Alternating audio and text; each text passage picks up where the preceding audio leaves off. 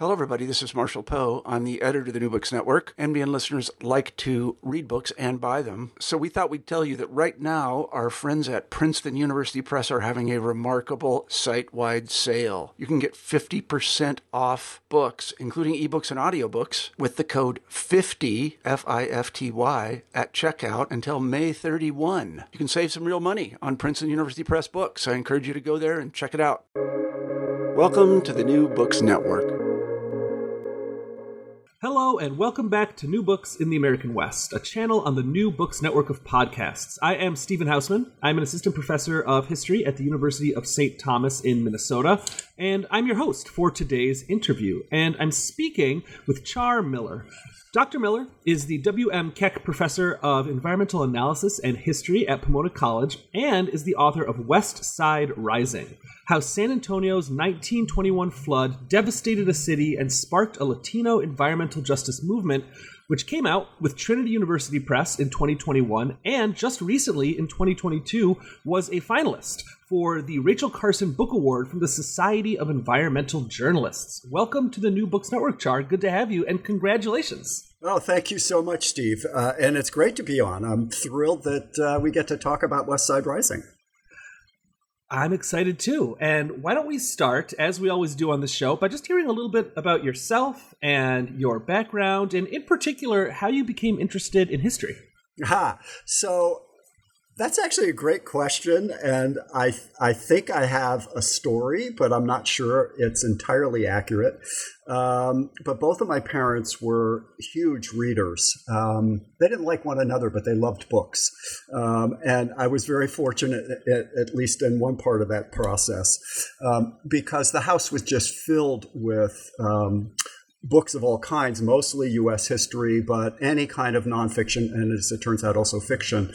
So my sisters and I were big readers by default. And for me, I can't tell you why it was true, but was always fascinated by history.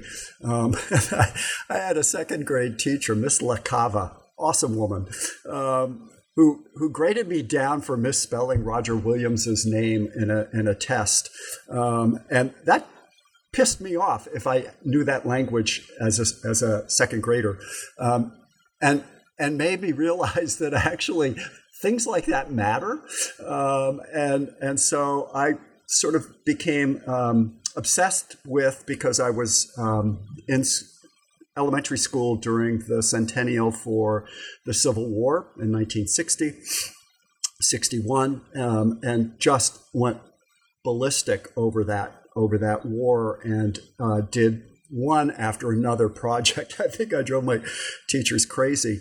And so, what could my father do but to take me to Gettysburg with my sisters and just let me run like crazy?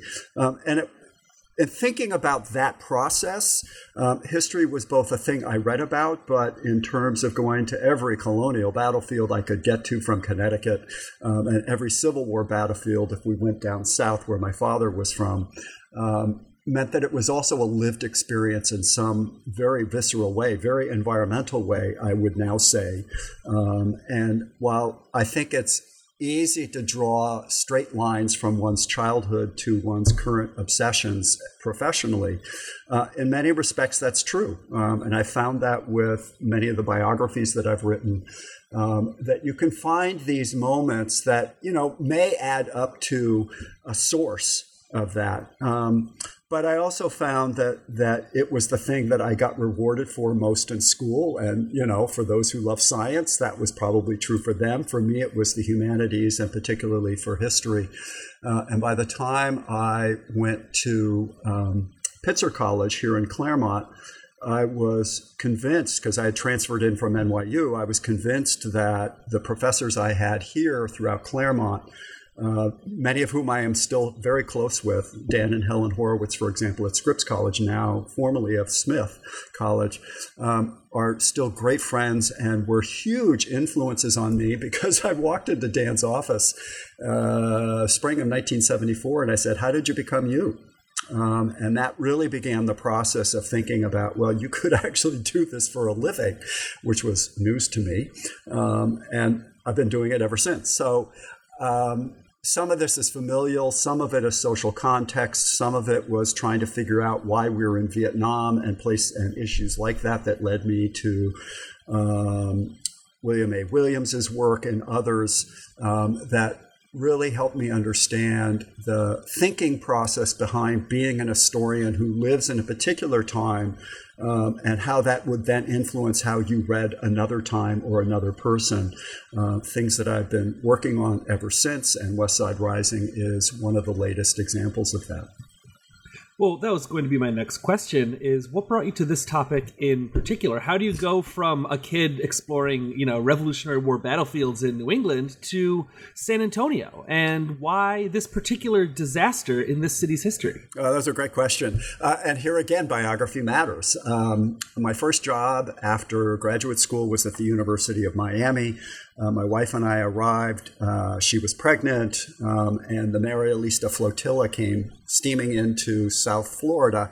And Miami, for those of you who have watched Miami Vice back in the day, it was much worse than Miami Vice. And so it was pretty clear that raising a child in Miami was going to be tough, especially when one morning SWAT squad showed up, banged on our door and said, "Stay inside. We've got some drug dealers down the street." It's like, okay, can we get out of here?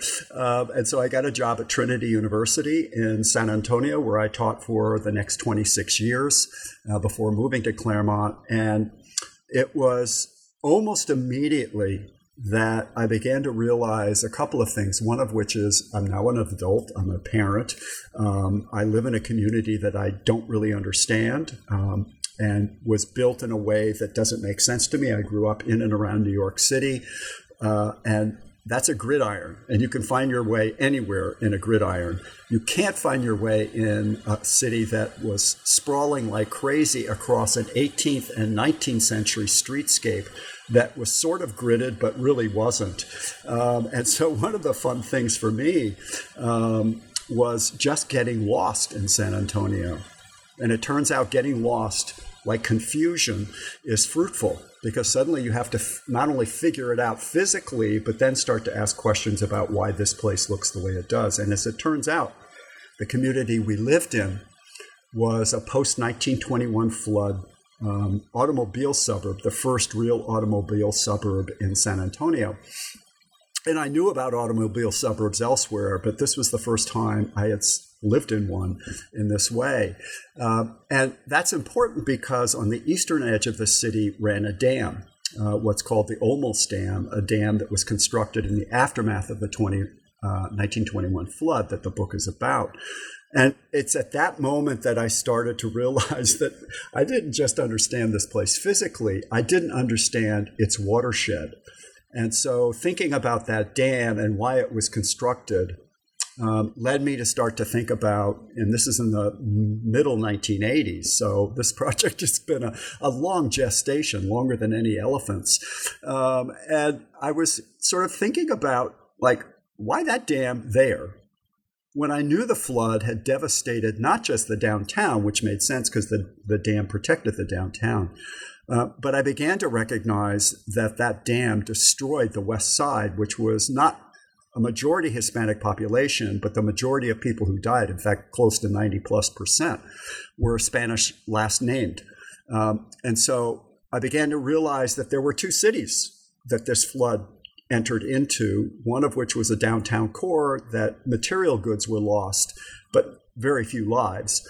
And the other flood was racing through this city on its western side, which was really the haven for a very small black population that was poor, a very large Hispanic and white population that was poor, though it was almost entirely, with one exception on the west side, Hispanic surnamed folks who perished in that flood and or were injured.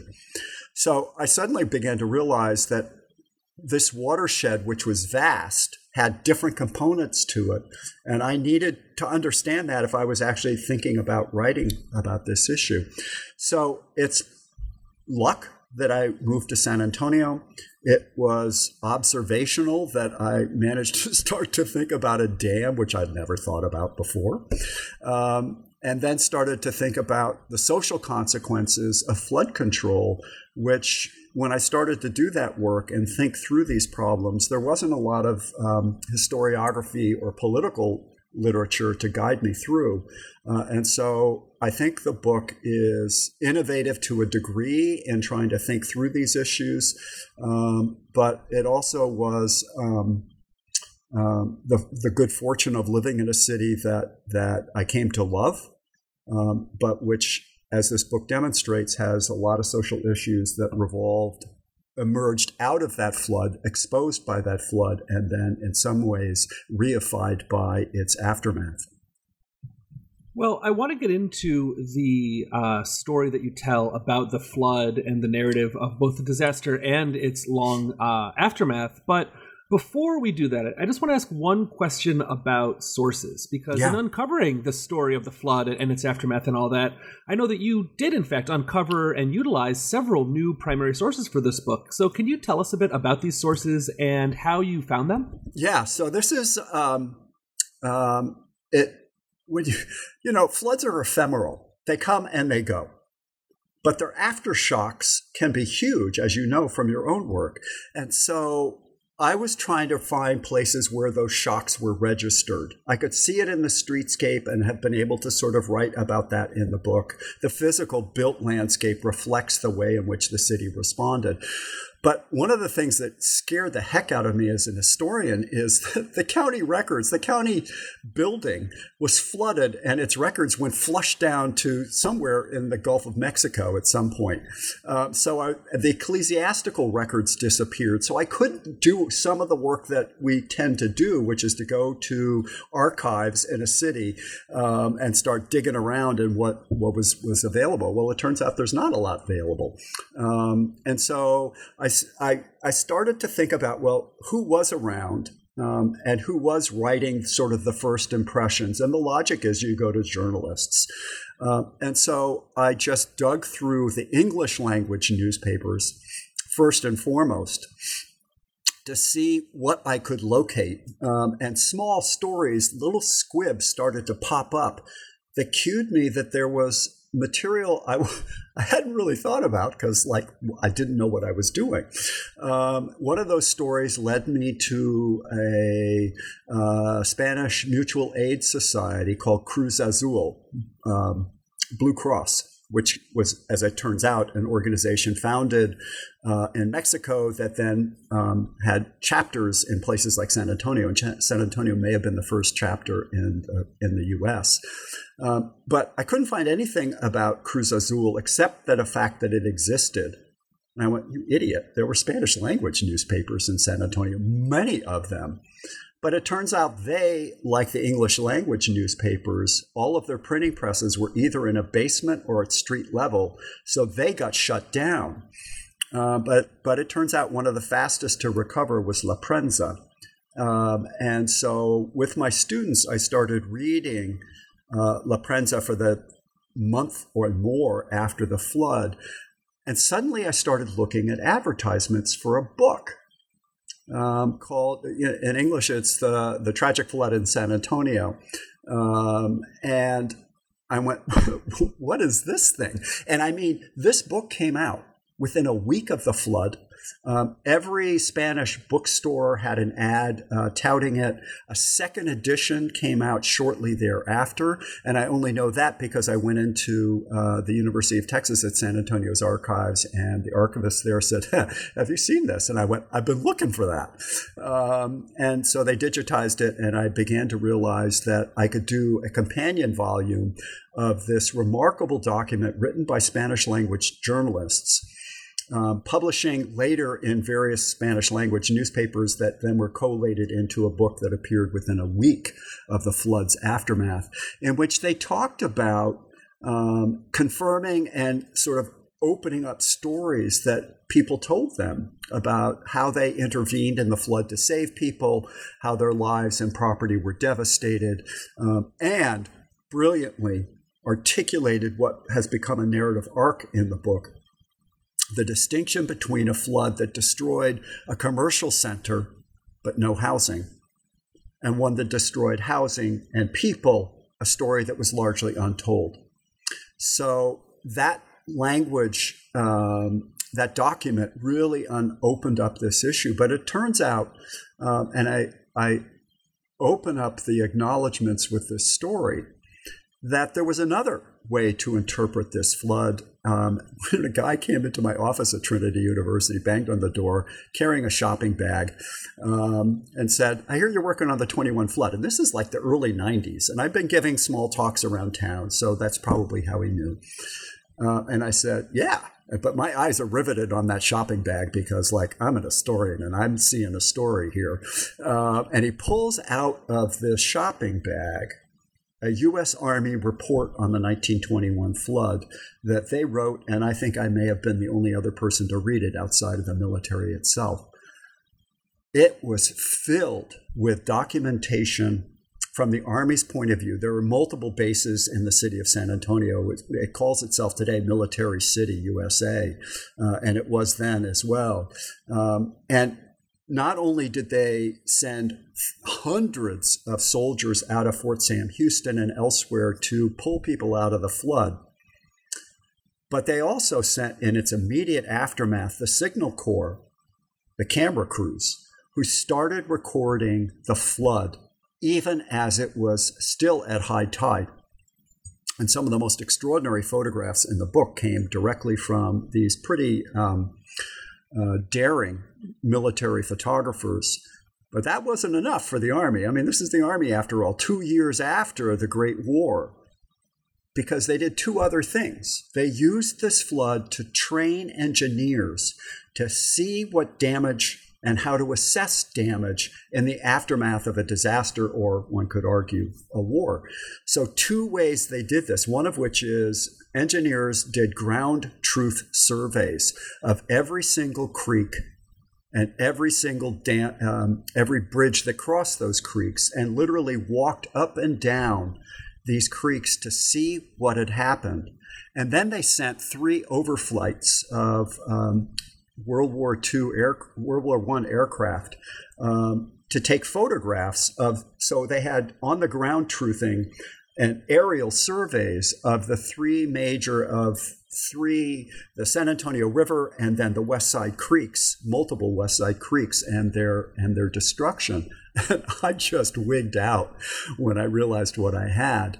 And then the final piece was recognizing that the Red Cross had come onto the scene. I just sent a note to the National Archives and I said, "Do you have anything from the Red Cross on the 1921 flood in San Antonio?" And they said, "Come up."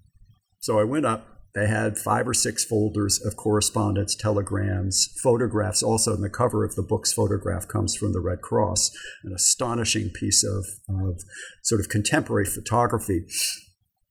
And I started going through these letters, these telegrams, and realized not only were they on the ground and doing good work on the ground to alleviate suffering, bringing food, bringing clothing, and the like, but they're also recording the racist responses by the local chapter of the Red Cross.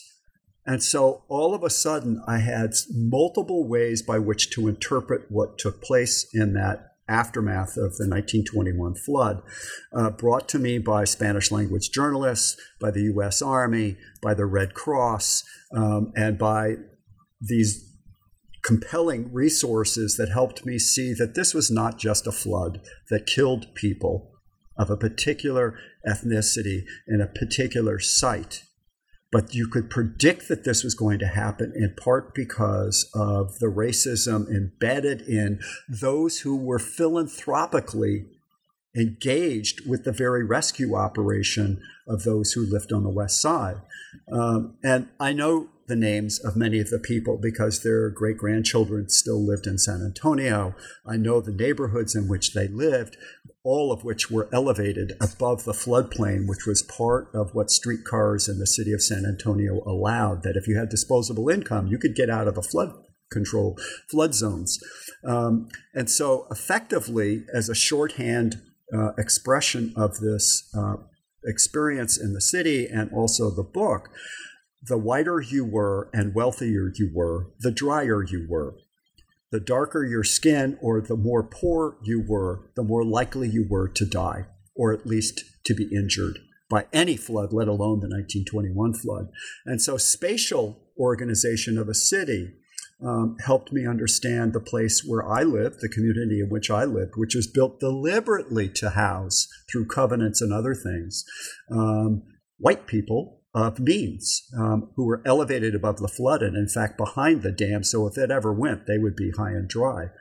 And this is a process that took me a long time to sort of dig through. Those sources traveled with me from San Antonio when I moved to Claremont in 2007, and then became sort of obsessively analyzed over the next 14 years or so as I wrote the book. So that's a way to think about how sources can really shape a story that I thought might have been one story. And it turns out there's multiple voices that, if you can think about how those voices might be located, can give you a much richer tale. Well, let's get into those stories a bit. And I want to start by just talking about the city itself. You just did a little bit of work then explaining the context of San Antonio, but I'm wondering if you can go a bit more in depth into describing what San Antonio was like in the early 20th century. What were its neighborhoods? What was its sort of urban geography? And very specifically, what was the city's relationship with water and its waterways? Yeah, great question. So the first thing to know about San Antonio, and let's blame the Spanish for this decision, is that it's built inside a watershed, actually multiple watersheds, because the San Antonio River is fed by creeks from the west side and south side that are off the main trunk of it. So it's a city that sits within a watershed whose northern extent is actually the rumpled end of the Great Plains. For those of you who understand Texas, the hill country, what's known as the Edwards Plateau, is the end of the Great Plains sweeping down from Canada. And so San Antonio is nestled in the foothills, or at least parts of it are, which means it's cut through by 10, maybe more creeks, including what becomes the San Antonio River. So the Spanish, understandably, given who they were, not only set up missions, but set up a civilian population who are going to be sedentary agriculturalists. They're going to farm. So they need to be close to water supplies. Even when building acequias, irrigation ditches, and the Spanish were really good at that, they still had to stay and live within a compact zone so that you could walk to water for your domestic needs and also sluice water for your agricultural ones. Makes perfect sense, except this place they will call San Antonio is located within what the National Weather Service calls Flash Flood Alley. And there's a reason for that. And here's where climate and geography matter if you happen to be San Antonio or Austin and the communities that lie between it, all of which are in this Flash Flood Alley. The Gulf of Mexico is about 150 miles away. Its bathtub warm waters flow as a normal course southwesterly off of that warm site, which means moisture is flowing uphill to get to San Antonio and Austin and communities around it. And when it reaches those foothills and the Edwards Plateau, it starts to rise extensively, which is where it hits cooler air and we get convection and all of these things start to happen, which is why one of my great sleeping habits in San Antonio was on nights when we had these incredible thunderstorms. I mean, literally our house would rock. I would sleep through it. Oh God, I loved the noise. For some reason, it was like white noise and I loved it. Nobody else in the household did. But I can explain that climatologically because I understood what at that point was happening. But that's also key to floods. I mean, these storms can drop 10 to 15 inches in an astonishingly short period of time, and that water has to go somewhere. So it will hit the foothills and immediately sleuth south and east.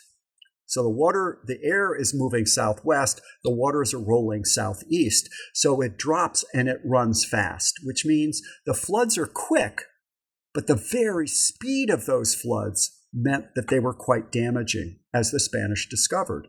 In 1819, a century before the 1921 flood, a flood that might have been actually larger than the 21 flood tore through the adobe-built town and basically eviscerated it in many respects. So for anybody who knows the Alamo, and how can you not, it was nicely sited by the Spanish to be just above the 1819 water line, as it turns out was also true for the 1921 flood. So it was on slightly elevated ground, but much of the rest of the city wasn't. And so that 1819 flood, and then a series of floods that had happened in the 18th century and floods that would happen between 1819 and 1921, demonstrated that building in a watershed is never a really good idea, even though that's what you had to do for agriculture. But it turns out the Spanish and then the Mexican state, and ultimately the United States, which would arrive in the 1840s, simply added on to what the Spanish had located as a community living within a watershed that frequently flooded because of geography and climate and the clash of those things with the human geography that was unfolding. So that's part of the story with these watersheds. And one of the ways it was clear to me that you could still see the relationship to these watersheds is that I would take groups and family visitors and the like on walking tours of the downtown in the 1980s and 1990s. And I would talk to them about, look, we're now in the 18th century streetscape, and you can see this as it was displayed. But you could also see the 19th century extension of that streetscape and the widening of avenues and the like that only became sluice points for floods, by the way. And then there was the post-1921 city that was still evident. Many of the buildings, in fact, most of the buildings that were built in the immediate aftermath of the 1921 flood between 1921 and the start of the Depression, so 31, 32, are still central to the city's skyline. And so you could see roughly three centuries of urban spatial development if you just took your time walking. One of the things that I love to do, you slow down, you look at what you're looking at, you're thinking about it, and in truth, you can see some of the 19th century streetscape that got destroyed in the 21 flood replicated in the very buildings. Literally, they took old building blocks from buildings that were destroyed and put them into the post-flood structures. So there's a really interesting way in which a city speaks about its disasters through the very buildings and streetscapes that we think of as not having stories. But it turns out, of course, they are rich in history if you know what you're looking for. Hearing you describe San Antonio and the way that its history is written on its urban landscape, you're making me wish that I had read this book before going to the recent Western History conference in San Antonio. It would have been, walking around the city with totally different eyes. It's really fascinating. Yeah, I should have led a tour at that conference. Let's talk about the flood itself, which actually begins the book. Yeah. It's not easy to describe such a wide-ranging disaster briefly, but in short, what happened on September 9th, 1921, and what made this disaster so unequal in the destruction that it wrought? Sure. So that I made a decision about, whenever you write anything, whether it's an essay, an article, an op-ed, or whatever, you try to figure out, okay, what's going to grab people? Well, if you're going to write about a flood, you might as well write about the flood and sort of give people graphically, as best I'm able to do as a writer, a sense of what happened, how people experienced what happened in as many voices as I could pack into the introduction. And the other thing that I was committed to doing was to tell the story as best as a white guy can do so from the West Side experience, a part of the city that I did not live in when we were there. And I thought that one of the ways to sort of cue readers was to tell the story about the flood on the West Side before I told the story about the downtown and the damages that were wrought there. And there's a political reason for that. The historiography of the flood, anybody who has written about it before, has always talked about what the English language newspapers talked about. Understandably, that's what they utilize, which was the devastation to the downtown core, to the urban economy, and the disarray that occurred there. Well, that meant that the West Side's experience was already subordinated as a consequence of the way in which whites of the day experienced that flood. But I knew from oral histories that people had given, that I was able to take from second and third generation, people who told me stories about their family's experience. And when I'm, in this case, people who lived in higher elevated areas and who actually didn't know the flood had happened. The only thing they ever heard were the stories about the downtown's flood. So I thought, all right, part of my job here is to sort of shift the narrative as I'm able to do so.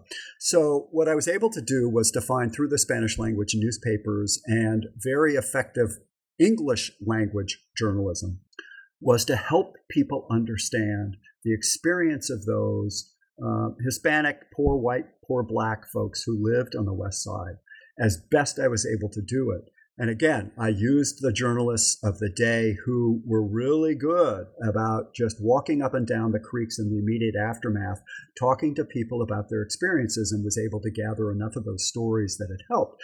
So when the storm broke, a storm that was a tropical storm by the time it got to San Antonio, it had come ashore in Brownsville, as often happens, and as a hurricane, probably Cat 1, Cat 2 hurricane, and then slowly worked its way north and east, funneling along the Edwards Plateau, literally moving its way, in part because of the geography, steering the storm directly to Flash Flood Alley, and dropped north of San Antonio 17 to 20 inches, depending on where this happened.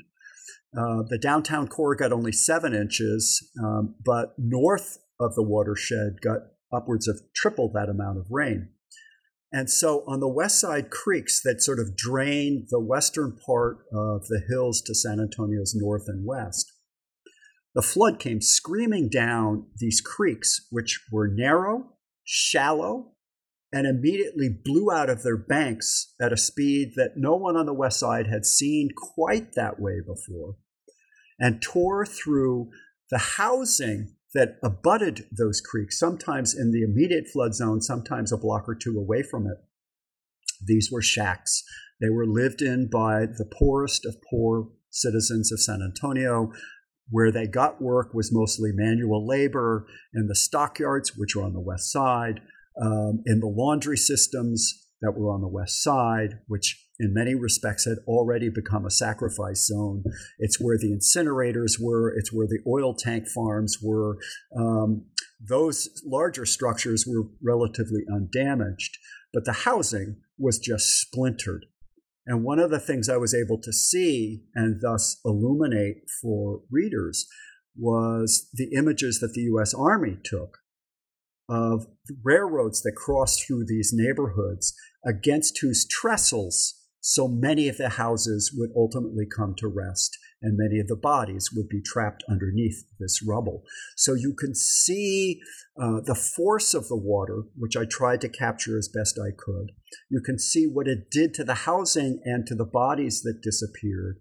And I was able to give names to many of those who died, because they kept reasonably good records. The Spanish language newspapers converted everybody's English names, if they were English names, to Spanish. The English language newspaper did the reverse, and they all misspelled everybody's name. So it took me a long time to sort of sort through this process. And as I sorted through the death records, something else became clear, that the city of San Antonio's official death record, which was 51, was woefully lacking. They would refuse to count those who disappeared and whose bodies were not found. And I get why they do that. But I also found people whose bodies were recovered who were never named in the official record. And I have stories that I would come upon of folks who had gone out to El Paso and other places for work, heard about the flood, worked their way back to San Antonio, only to discover that their spouses and partners and children had disappeared. So we know they existed, they're just not noted in the official record. And so one of the things I wanted to do was to build as accurate a record as I could, and name people as they would have been named themselves. And that took a long time. And so I probably added 30 people to the death records that we know of, and then found police officials in San Antonio and New Braunfels and San Marcos, which are two smaller cities up to San Antonio's north and east, who said the same thing, which was, we know more people died than we have records of. And I used that commentary to sort of say, look, if we're going to talk about the flood and unequalness, note not just the last names, and 90+% of those who died and or were injured were Spanish surnamed, but also note that there are people who were missing. And, whole families were wiped out, a mother, a father, and 7 children who just simply disappeared. Their shack disappeared, their animals disappeared, their carriage disappeared. Whatever they had was swept downstream, never to be seen again. And part of the consequence is that nobody looked. And so one of the first records of deaths was a baby that had been swept from somebody's arms and was found 7 miles downstream. But that's the last time anybody went down that 7-mile stretch from the city's core to do any rescue and or recovery operations. So, there were things that didn't happen, and I know it didn't happen because of the way in which the reporting occurred. But I think some of what we're looking at is a flood that just tore apart the human networks that existed on the west side. Meanwhile, the flood roared down the San Antonio, the main trunk of the San Antonio River, and did what it had always done.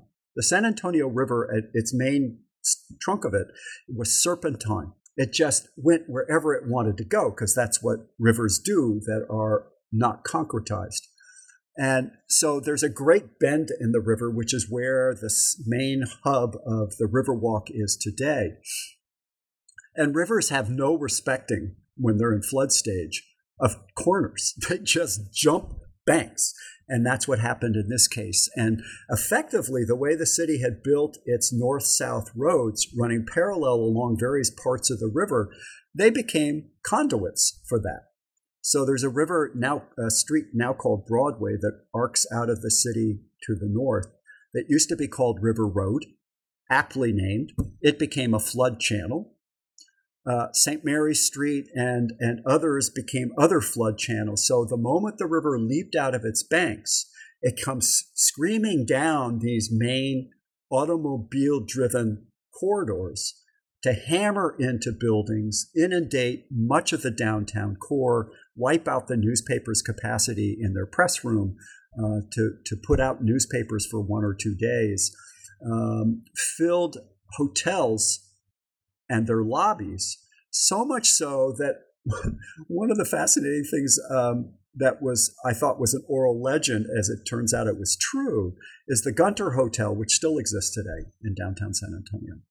Its form of flood control was to have pulleys in the lobby ceiling that would drop ropes down when floods started to rise. They would pick up the furniture, elevate it above the flood line, wait for the flood to sweep through the lobby, and then exit. They'd sweep it out and then drop the furniture down.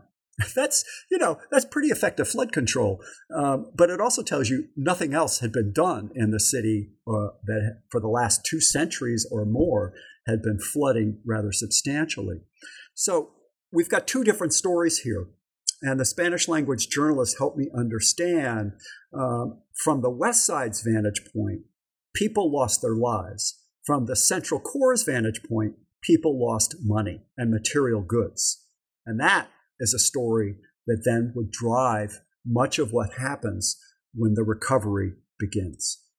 I'm curious also about relief efforts in the aftermath of the flood. You talked earlier about the importance of these Red Cross records to kind of expanding the story that you were trying to tell here. So can you tell us about relief and recovery in the days after the flood? Who offered relief? How effective were the relief efforts? How do the politics of relief kind of reflect the multiple narratives and stories and experiences of the flood itself?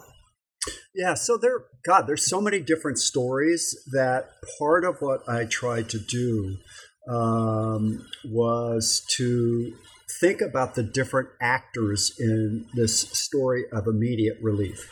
And here's where Cruz Azul and the other mutual aid societies on the West Side take precedence effectively, because they were on the scene immediately as the flood was erupting. And did yeoman labor. I mean, they were in the waters, they were pulling people out, not as representatives necessarily of their organizations, although that's how they would later be identified, but they were just active citizens that reflected the kind of social service network that these mutual aid societies had created. Again, some of this was parish-based, some of it was sort of secular in orientation. Often these mutual aid societies were managed by, as Cruz Azul was, by women. So already its own kind of story here, who were lawyers, doctors, journalists, and who utilized money from the Mexican consulate in San Antonio to help bring aid immediately to their local population. So some of this is pulling people out of water, some of which is in that same moment setting up food stations, clothing, medical care. They even had an ambulance at one of their sites on the West Side. So good a job did Cruz Azul do that the national chapter of the Red Cross, shortly after this process, basically turned that work, all of its work, in that same regard. They weren't competing with one another, but they turned that work over to Cruz Azul because they were Spanish fluent, they were from the community, and impressively, for the national record, it's like, I think based on the telegrams that were flying back and forth between the national reps on the ground and the leadership in Washington, D.C., they distrusted the local chapter of the Red Cross, whose philanthropy was limitless at one level. They raised money, they got food, they brought clothing and stuff to the West Side, but was limited by the very racial characterizations that it was fascinating listening to these conversations, because it was clear that from the local chapter's point of view, too much help was a bad set of dependencies that they did not want to encourage. And so when they talked about flood victims, that is the local chapter, the people they heralded on the West Side were white people who refused aid. The middle-class neighborhoods that got flooded just north of the downtown core, also white, also refused aid. And in its own reports, the local chapter said, these are the people that we admire. Those who don't want our aid, the people who do want it, we're suspicious of. So it's a sort of very, not puzzling because it's racially driven, but absolutely fascinating window into the dynamics of racism in a city in the midst of a disaster. The other thing, though, is important is what the Red Cross at the national level, in fact, did. Many of those who had worked in Tulsa came down to San Antonio and saw immediately, because they had just been up at the race war in Tulsa, that changed the demographics of the city, and you've got many of the same kinds of reactions to those who have been in oppressed situations for whom you have, let's call it, limited sympathy for, which sort of drove them in another direction. One of them who sort of was detailed out of San Antonio after 2 months, wrote a piece for a progressive journal that said this flood should give the San Antonio an important opportunity to elevate those on the west side by better housing, away from the flood zones and all of that, which of course the local chapter poo-pooed and said, absolutely, that's not going to happen. So the national chapter actually took over the rebuilding of the west side housing because it had no interest in doing the kind of disdainful work that the local chapter did. So this is a very complicated story that is complicated further by the fact that the U.S. military, who also streamed into town to aid the city, did great work on the west side. They did great work in the central core. They set up guard points all over the town, which revealed another story, which is how the political dynamics of San Antonio resisted, keep in mind, as much relief as was being offered to it. So, for example, there were political infighting between those on the city's commission about who would get credit for what kind of relief work. And the Army is sitting there going, we're trying to help people. Like, get the politics out of here. But the politics could not be gotten out of here. And so it was almost a relief for the military to finally upload themselves and literally go back to their base where they didn't have to deal with these cat fighting among the local politicians. But the other thing that the city did, and I mean by this the political leadership of the city, was to refuse a national campaign on the part of the Red Cross to raise money for victims in San Antonio. They wanted nothing to do with a national campaign that pointed out the city had been devastated by the flood. They wanted the Red Cross dollars. They just didn't want it to go public. At which point the Red Cross said, "Then we're not going to give you more money." But the strategy on the part of the city's goal was, this is a big tourist town. They had no desire to let people know how bad things were, how bad the death count actually was. So they underreported the death count. They sent out press releases to every major newspaper, which the New York Times and other newspapers published verbatim, which said, we're in great shape, don't worry about us, tourism, come on down. And one of the consequences of that was that when 4 years later, Miami had a hurricane that wiped out big chunks of Miami and threatened its tourist industry, they took a page out of San Antonio's playbook and did the exact same. Said, we don't really want national funding. Although under the table, they're writing, please send us more money. And the Red Cross said, we've seen this ploy before. We're not going to give it to you if you don't allow us to identify the needs that your town has. So it turns out relief isn't relief. Philanthropy isn't just philanthropy. They tell stories of cross currents that are racial, that are in conflict with national chapters and local chapters, that tell us a lot about the social dynamics of a place in the aftermath of a disaster. And part of that aftermath, too, is a longer tale that continues well into the 1920s. And part of that story is a building boom that you see in San Antonio. And there's kind of two elements to this building boom that I want to ask you about. The first one is, how does this boom manifest in flood control? How does the city try to if not completely stop flooding, how does it try to shape the way that these waterways will flood in San Antonio? And then how does the commercial sector in San Antonio also respond to this flood? What are they building in the aftermath of the flood? And how are both of these elements of new construction in the city kind of doubling down on these inequalities that are already present in the urban landscape? Yeah, so here's one of the fascinating things about the 1920s. There is no FEMA. The Army Corps was not yet in the business of building flood control for a particular place, a city, in this case, San Antonio. That would happen after the Mississippi floods several years later, but not now. So part of what the business community and the civic elite decided, as I mentioned before, the narrative was now shifting. We've got to defend downtown. The west side we can deal with later.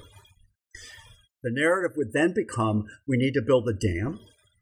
There's no outside money to help us do this. And we just told the Red Cross we really don't need this outside funding. So even if they had wanted outside funding, they'd basically destroyed that argument by their own refusal to take outside support. So the political consensus emerged. And when I say political consensus, I mean the political consensus of the civic elite, the commercial elite, all of whom were white. The downtown structure of San Antonio decided that they would build a dam. They would do it through a bond issue that would ultimately go through the political process, would ultimately secure upwards of $4 million to do a number of things, one of which was to build this concrete dam, now known as the Olmos Dam, to the north of the downtown core that would capture virtually all of the main trunk's watershed that stretches up 10 miles north of where the dam currently is, maybe close to 15 miles in some cases in that watershed. And it has done what it was supposed to do. They understood that part of flood control and did a good job of it. But some of the money was also spent on other things. For example, as I mentioned earlier, the San Antonio River was serpentined, miles of curvilinear sort of coursing through the city. And they decided they were going to straighten the river. They were ultimately going to use some of the funds, not only in the straightening, which the Army Corps, the Army, U.S. Army air flights showed them what could happen and how they could do it.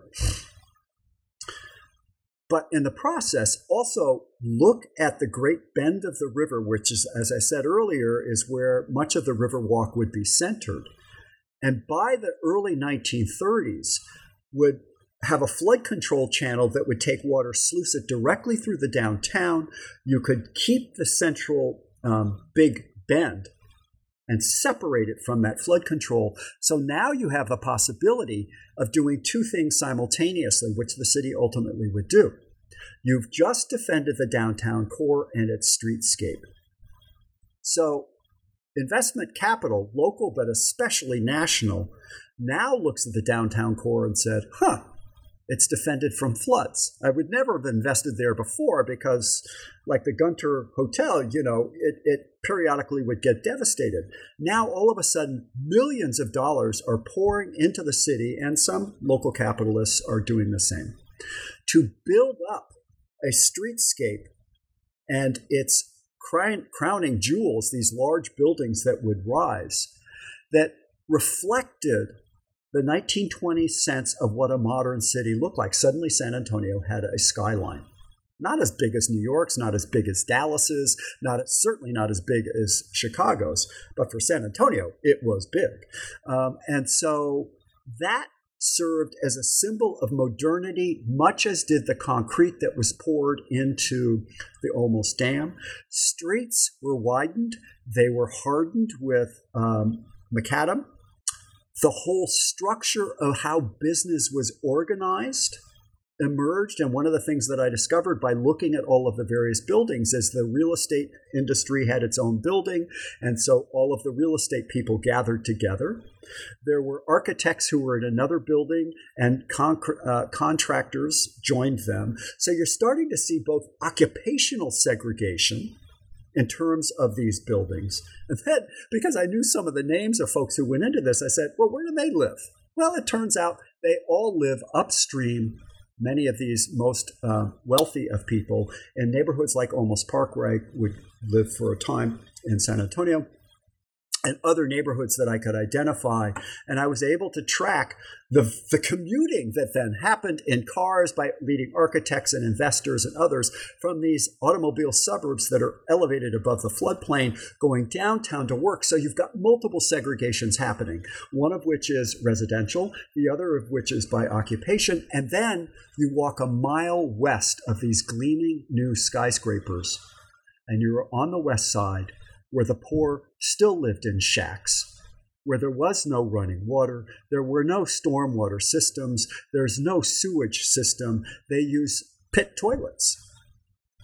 And within a mile of this gleaming new city lies the poor older city that has basically been reconstructed post-flood and whose creeks, although supposed to be reconstructed, had not been and would not largely be until the 1960s and the 1970s. So relief came to those who had power and did not come to those who had any. And as you just alluded to, flooding is not going to stop in San Antonio after 1921. Just the shape of flooding is going to change a little bit. Yeah. So, kind of jumping ahead a bit into the later portion of the 20th century, how did subsequent floods help to spawn what can really only be called an environmental justice movement in the city of San Antonio? And then what did these activists achieve in the city through their activism? Yeah, so here's where the story becomes a different kind of tale than is usually discussed in environmental justice literature. Part of the tale is consistent. Here's an equitable situation in which the poor of the city, whatever their color, were left behind by the modernizing city that I've just described. And they would be left behind for upwards of 50 years. But in those 50 years, a series of floods in the 1930s, 1940s, 1950s, 1960s would sweep through the west side of San Antonio. They would not be as fatal as the 21 flood was, but it got to a point where the newspapers would talk about what they called the, quote, old trouble spots, a very term of which emerged in an article about a flood in the 1950s. And I went, no kidding. They're trouble spots because nothing has happened there, despite the city committing in 21 to do something with the West Side Creeks, the 5 major West Side Creeks. Very little work had been done. So when they spent $4 million on a flood and other flood control work to save the downtown core, they spent $6,000 clearing out some of the creeks. That's not exactly equitable spending of public funding, as one could imagine it. And those inequities continued up until the 1960s, early 1970s. But a couple of things broke that system of neglect. The first of which was the emergence of Henry B. Gonzalez, one of the great congressional leaders of the mid part of the 20th century, who ran an insurgent campaign against a conservative white candidate who was expected to win in a walk, except that Henry beat him and became the congressional representative for downtown and west side San Antonio. He had grown up in the west side. He had been there for the 21 flood. He lived in a neighborhood that didn't flood, but nonetheless knew a lot about that flood just by osmosis. And over the next 40 years had seen what flooding did to the west side. So Henry B. goes to Washington.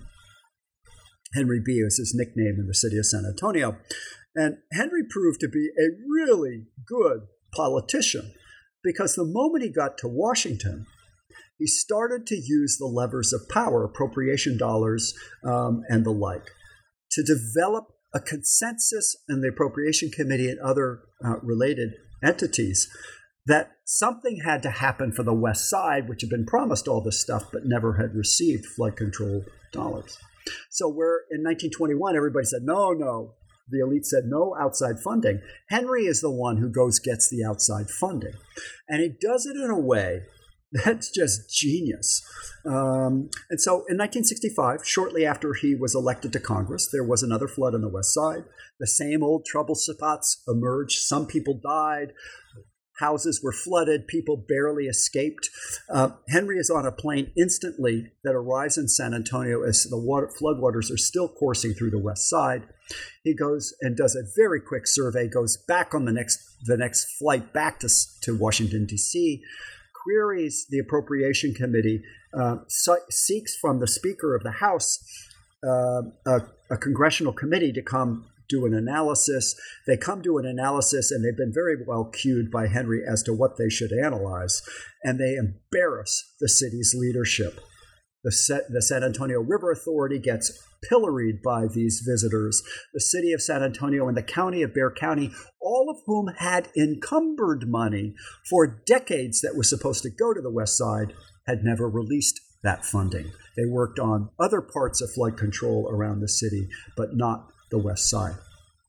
Well, Henry fixed that and suddenly was able to get money that would then go be encumbered for the Army Corps of Engineers, to come start to reconfigure the West Side creeks. That's the outside, top-down narrative. The bottom grassroots upwelling that would meet this top-down process emerged after another flood, this one in 1974. Henry's work is starting, but another flood strikes. It hits Zarzamora Creek. It floods out all sorts of homes, takes out bridges. It does what every flood has always done, and it also ticked a lot of people off. Well, it turns out in the 3 years before that point, a grassroots group was quietly organizing on the West Side, known as Citizens Organized for Public Services, a nice, banal term for what would become the most powerful grassroots organizations in the city's history of the 20th century, anyway. It was parish-based.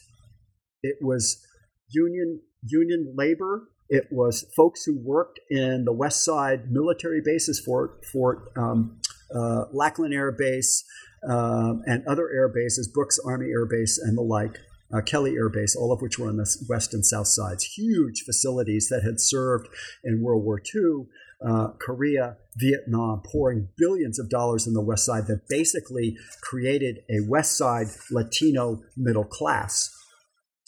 And it's those people that the organizers tapped, and their expertise, and mostly women, again, much like Cruz Azul. And as it turns out, in the aftermath of the book coming out in 2021, I've had all of these emails and conversations with people who said, my mother was involved in COPS, and her mother was involved in Cruz Azul. And I sort of speculated that that was the case, that there was a genealogical connection. Well, it turns out the genealogy turned out to be true. So now I should have to rewrite the book so that those things would be connected.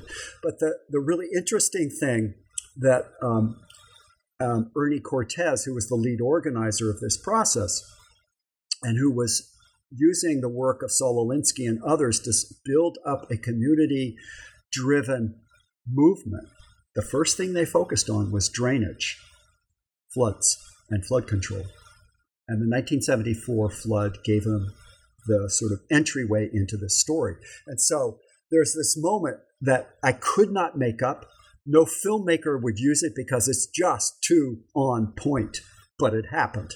And I've got so many records of people's oral histories and newspaper accounts of the event and journalist accounts of the event that I know it occurred. So imagine this.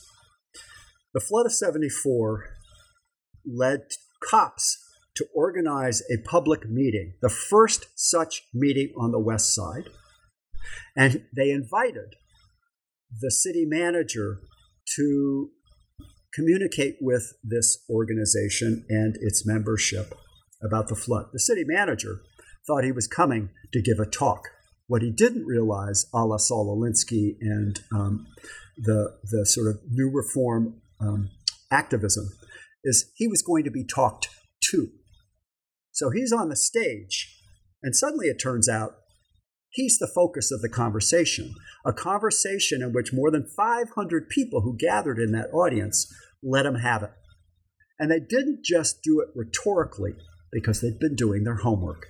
They had been burrowing into the city's budgets dating back to the 1930s and the 20s, where funds had been encumbered for West Side Creek rehabilitation, flood control, but had never been spent, particularly on the creek that had flooded in 1974.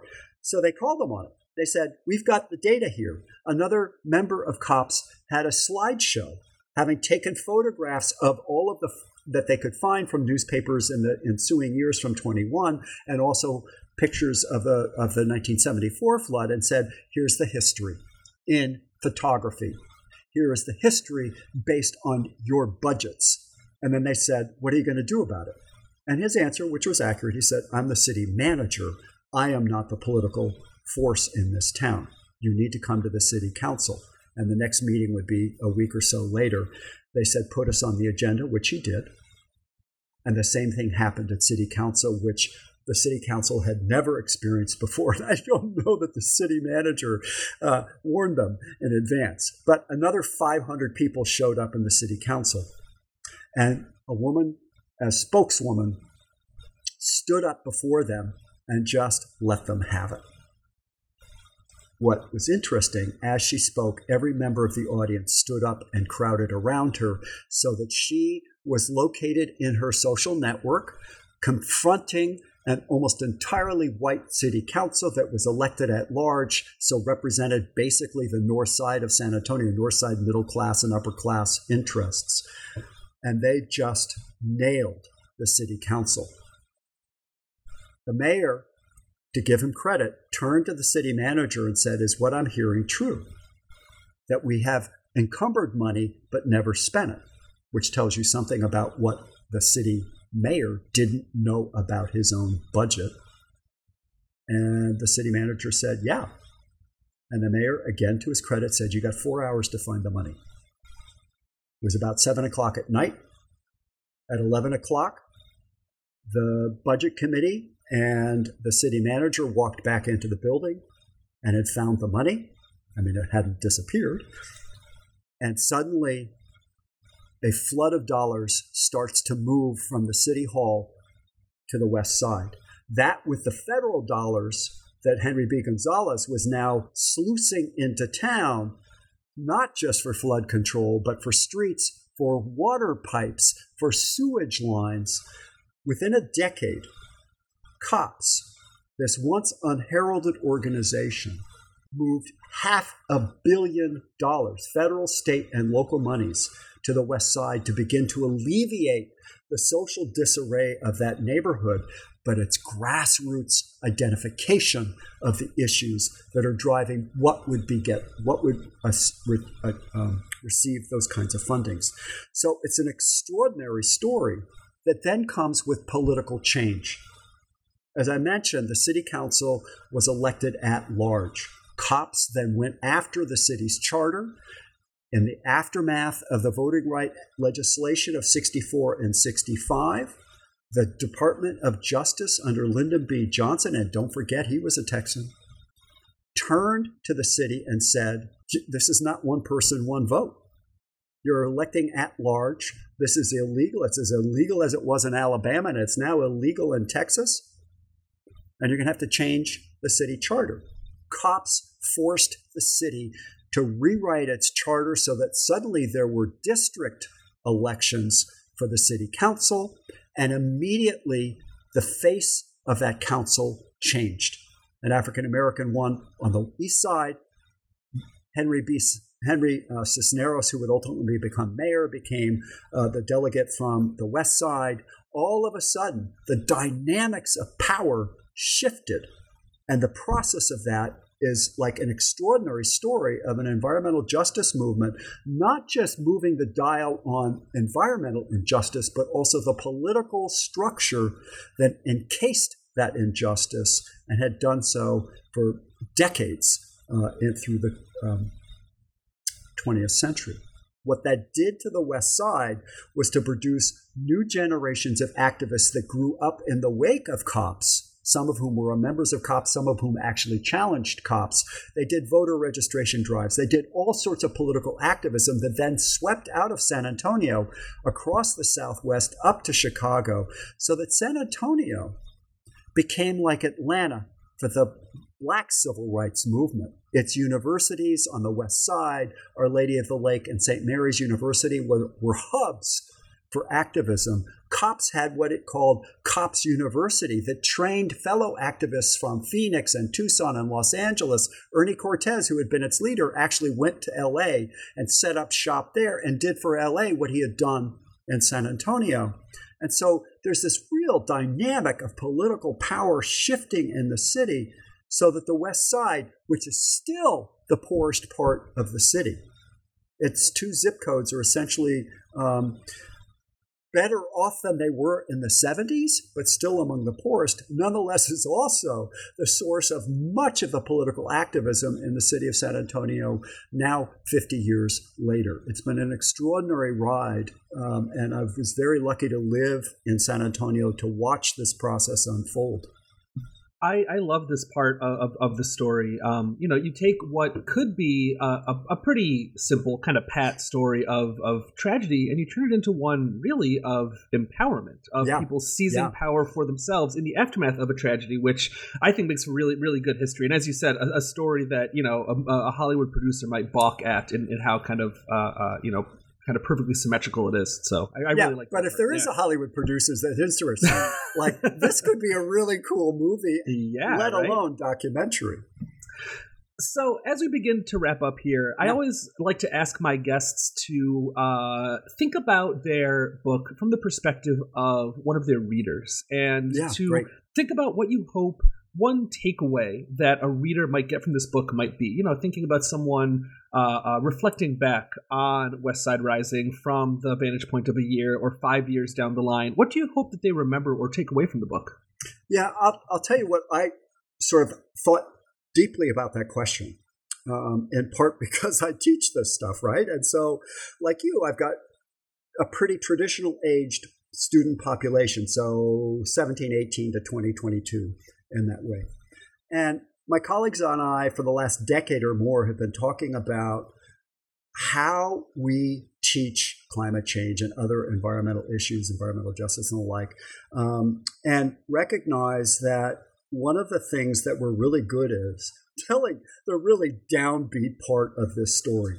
A local columnist calls me the master of disaster, and it's like, is that really what I want to be called? Because if it's only about disaster and not agency, how people changed their own lives. The most oppressed people in San Antonio changed the conditions under which they lived. That's a story I want my students to hear. That's a story I would like the general population to read. And I wrote the book as best I could in a way that is towards a general reader, not just my colleagues like you and others, though I want them to read it also, of course. But it is about the capacity of human beings, individually and most especially collectively, to gather together in one kind of coalition or another and change the way that their lives operate. We may not change global climate change, but we can alter the conditions under which we contribute to that process on an individual basis and most especially on a collective basis to force larger changes. I mean, think about what cops did.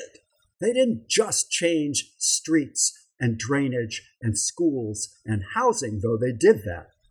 They changed the political landscape in San Antonio in a way that has better represented the lives of those who were poor, Black, brown, largely disempowered until the 1970s. That's like something to celebrate, even if we also say, it went as far as it went and it needs to go farther. Of course, everything does. But I want readers to take away the notion that they have power over themselves, and in collaboration with others, power within the political system to help change the nature of our lives and the lives of those who will follow behind us. I love that, and that's one of the ways that I try to emphasize that to my students whenever I can. It's one of the ways I think about history, too, is that in the end, history is and should be an empowering enterprise. Not because it's all good, because as you and I both know, a lot of history is, in fact, about humans often at their worst, but it's about people who are doing exactly what you're saying, right? Taking those moments and taking power for themselves within those moments as well, and that humans, as you said, do have agency and can in fact change the world when they come together with a noble goal in mind. So I think that's a great takeaway, and that'll definitely be something that I think about this book further down the line myself. So, for my last question, I always like to get a preview from my guests about what they're working on next. And I know that this book had, as you said before, a very long gestation period. You've been working on it for quite a while. And even though it hasn't been out for very long, I imagine that you probably had some overlapping projects. What are you working on right now?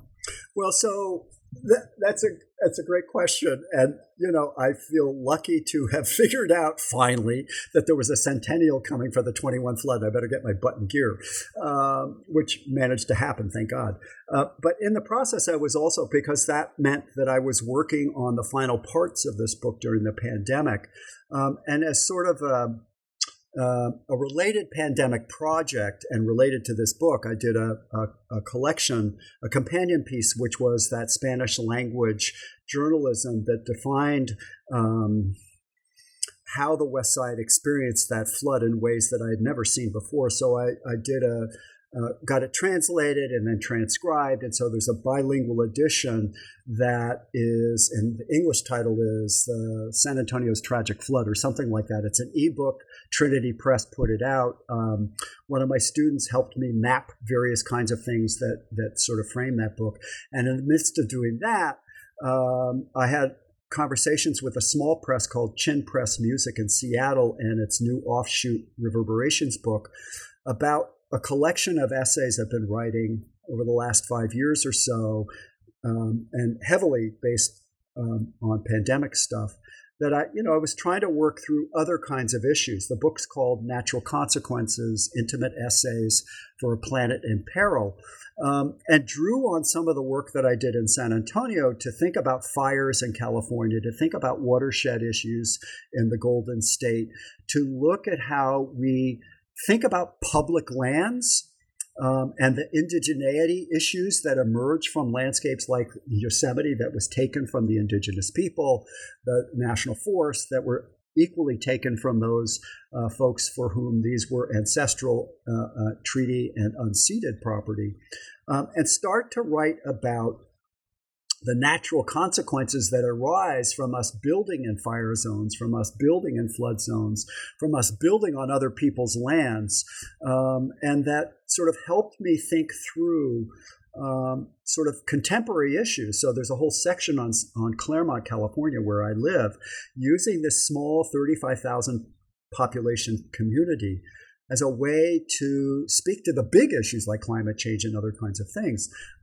And urban renewal, what does that mean? Who gets renewed? Who gets wiped out in that process?